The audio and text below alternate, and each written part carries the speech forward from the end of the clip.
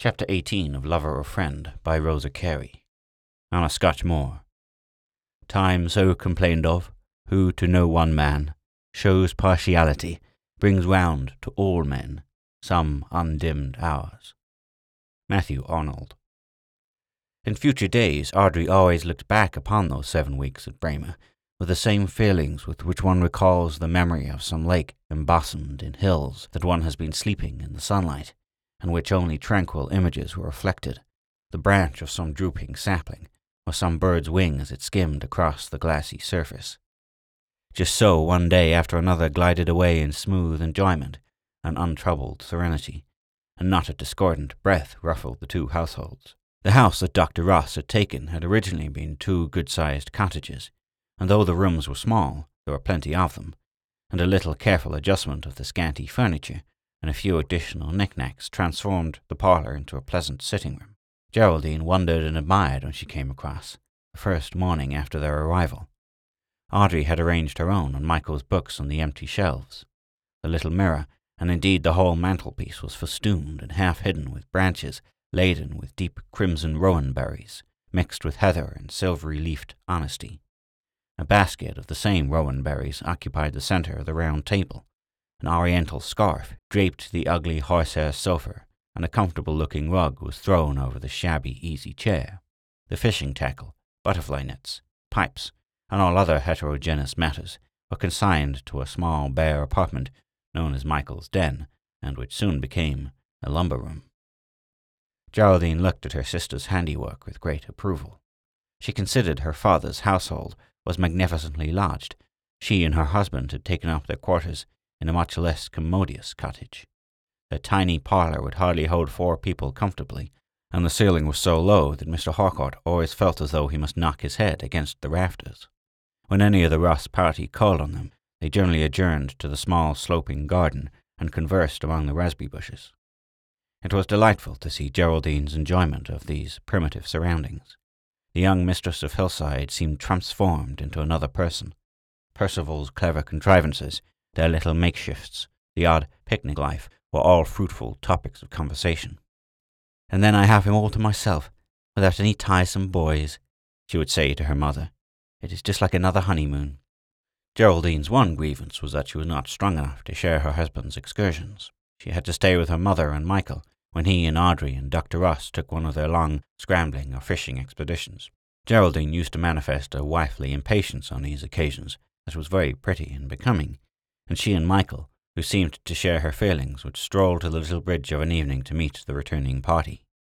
Somehow Michael was always the first to see them and raise the friendly halloo that generally sent the small black cattle scampering down the croft. "See the conquering hero comes," Mr. Harcourt would respond, opening his rush basket to display the silvery trout. Dr. Ross's pockets would be full of mosses and specimens and fragments of rock, and Audrey brought up the rear with both hands laden with wild flowers and grasses. "Have you been dull, my darling?" Mr. Harcourt would say as Geraldine walked beside him. She seemed to have eyes and ears for no one else, and was that any wonder when he had been absent from her since early morning? "We've had a grand day, Jerry. We have tramped I do not know how many miles. Dr. Ross says 15. We have been arguing about it all the way home. I'm as hungry as a hunter. I feel like Esau. A bowl of red lentils would not have a chance with me. I always had a sneaking sort of liking for Esau. What have you got for supper, little woman?" "Salmon steaks and broiled fowl," was Geraldine's answer. "Your favourite dishes, Percy. I'm so glad you're hungry." "Faith that I am. The Trojan horses were nothing to me. I will have a wash first and get off these boots, should you know them for boots, and then you shall see, my dear." And it may be doubted whether those two ever enjoyed a meal more than those salmon steaks and broiled fowl that Jean Scott first cooked, and then carried in bare-armed, setting down the dishes with a triumphant bang on a small rickety table. "Now we will have a drop of the crater," Mr. Harcourt would say. "Wrap yourself in my rug and we shall sit in the porch, for really this cabin stifles me after the moors. What have you and your mother been talking about? Let me have the whole budget, Jerry." Was there a happier woman in the world than Geraldine, nestled under her husband's plaid, in the big roomy porch and looking out at the starlight? Every practical, prosaic people have their moments of poetry when the inner meaning of things seems suddenly revealed to them, when their outer self drops off and their vision is purged and purified. and Geraldine, listening to the tinkling beck below and inhaling the cool fragrance of the Scotch twilight, creeps nearer to her husband and leans against his sheltering arm.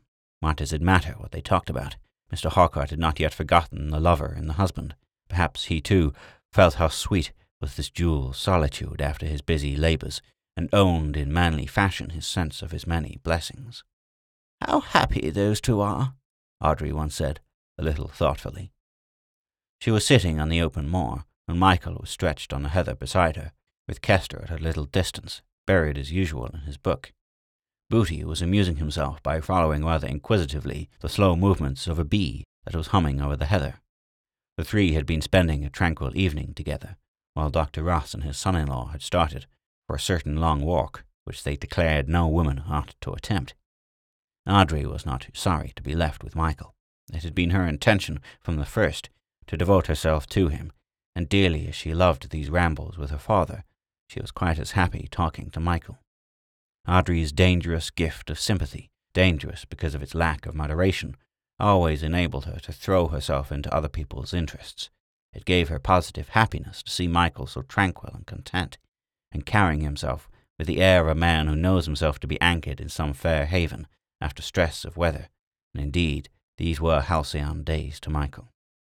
He had Audrey's constant companionship, and never had the girl been sweeter to him. The delicious moorland air, the free life, the absence of any care or worry, braced his worn nerves and filled his pulses with a sense of returning health. He felt comparatively well and strong, and woke each morning with a sense of enjoyment and well-being. Even Audrey's long absences did not trouble him overmuch, for there was always the pleasure of her return. He and Kester could always amuse themselves until the time came for him and Geraldine to stroll to their trysting place. "Here we are, Michael," Audrey would say with her sudden bright smile that seemed to light up the landscape. Somehow, he had never admired her so much as he did now in her neat tweed dress and the deerstalker cap that sat so jauntily on her brown hair. How lightly she walked, how full of life and energy she was. No mountain-bred lass had a freer step, a more erect carriage. When Audrey made her little speech about her sister's happiness, Michael looked up with a sort of lazy surprise in his eyes. "Well, are not married people generally happy?" he asked.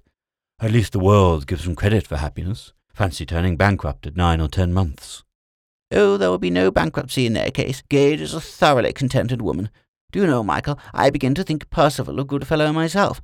I never saw quite so much of him before, and he is really very companionable." "Come now, I have high hopes of you. Then why this dubious tone in alluding to their matrimonial felicity?" "Oh, I don't know," with a slight blush. "I believe it makes me a little impatient if people talk too much about it.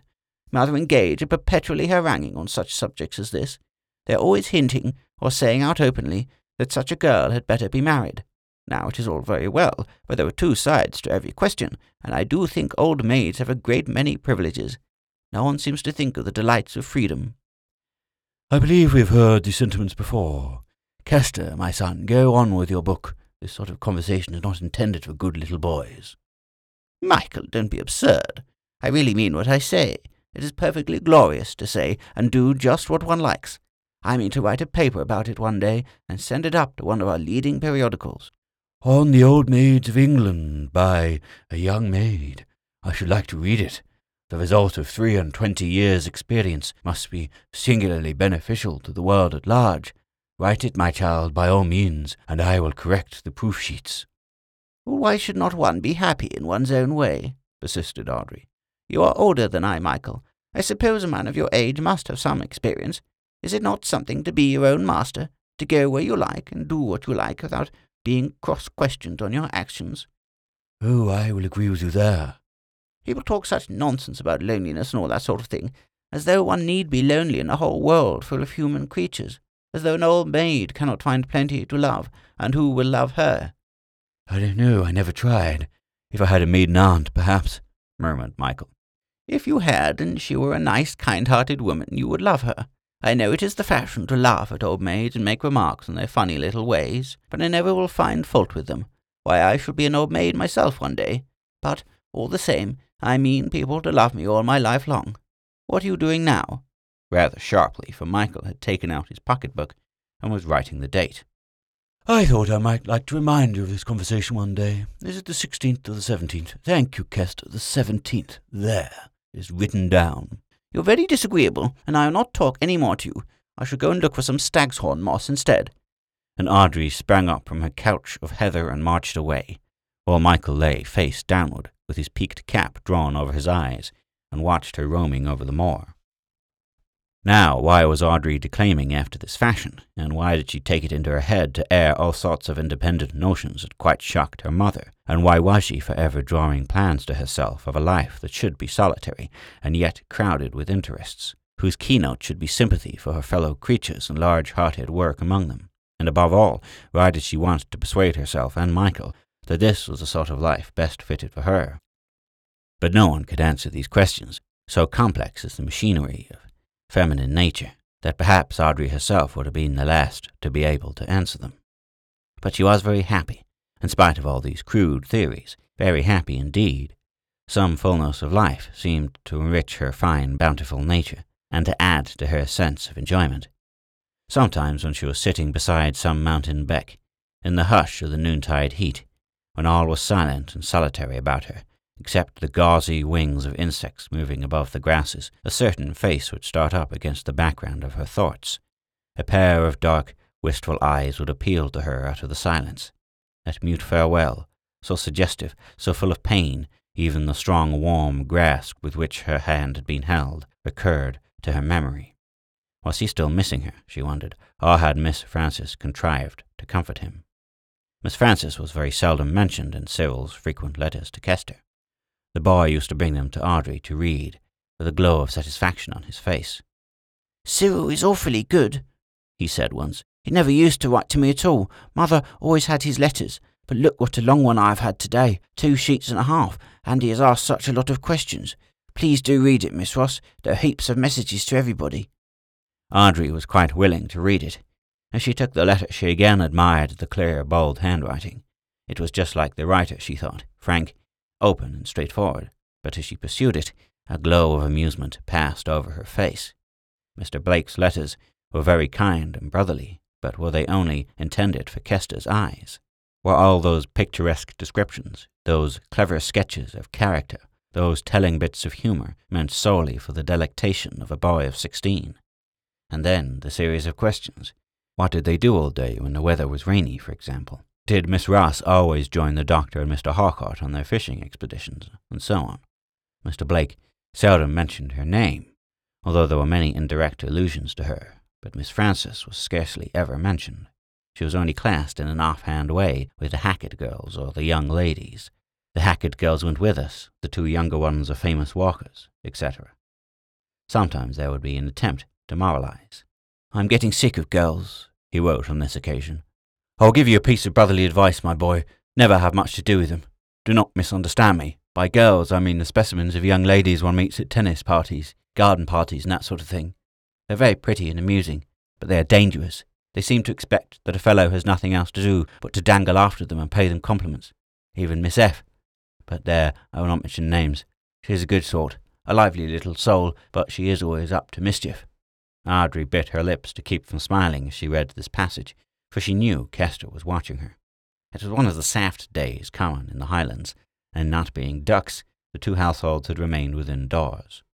Dr. Ross and Michael were classifying butterflies and moths in the den. Mrs. Ross was in her room, and Mr. and Mrs. Harcourt, cabined, cribbed, confined, as Mr. Harcourt expressed it, were getting through alarming arrears of correspondence by way of passing the time. Audrey had lighted a fire in the parlour and sat beside it snugly, and Kester was on the couch opposite her. "I wonder if it be Miss Frances," thought Audrey as she replaced the letter in the envelope. "A lively little soul and a good sort. I don't think Mr. Blake's dislike to girls counts for much. Young men seldom write in that way unless they are bitten, and of course it could be no one else but Miss Frances. But it is no use arguing out the question." "It is a very good letter," she said aloud. "You are lucky to have such a correspondent. I suppose," taking up her embroidery, "that your brother will not mind our seeing his letters." "Oh dear, no," returned Kester, falling innocently into the snare. "I've told him that you always read them, and you see he writes just as often. Do you think Cyril is enjoying himself as much as we are, Miss Ross? Now and then it seems to me that he is a little dull. When Cyril says he is bored, I think he means it." Audrey evaded this question. She also had detected a vein of melancholy running through the letters. If he were so very happy in Miss Francis's society, would he wish quite so earnestly that the vacation were over, that he was amongst his boys in the big schoolroom?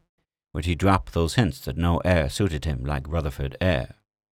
"I think he ought to be enjoying himself," she said a little severely. "He is amongst very kind people, who evidently try to make him happy, and who treat him like one of themselves. And then, the girls seem to be good-natured. Young men do not know when they are well off. You had better tell him so, Kester." "Shall I say it is a message from you?"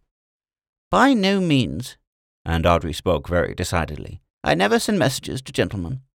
And as the boy looked rather abashed at this rebuke, she continued more gently. "Of course you will give him our kind regards, and I dare say Mother will send a message. Mr. Blake is a great favourite of hers. But it is not my business if your brother chooses to be discontented and to quarrel with his loaves and fishes." "I think Cyril would like to be in my place," observed Kester, quite unaware that he was saying the wrong thing. But Audrey took no notice of this speech. "Well, he need not envy me now," he went on in a dolorous voice. "It has been a grand time, and I have never been so happy in my life, and it will soon be over now, only a fortnight more." "I'm glad you have been happy, Kester, and you do seem so much better," looking at him critically. And indeed a great change had passed over the boy. His face was less thin and sharp, and there was a tinge of healthy colour in his cheeks. His eyes, too, were less sunken and hollow, and had lost their melancholy expression. When Audrey had first seen him on that June afternoon, there had been a subdued air about him that contrasted painfully with his extreme youth, but now there was renewed life and energy in his aspect, as though some heavy pressure had been suddenly removed.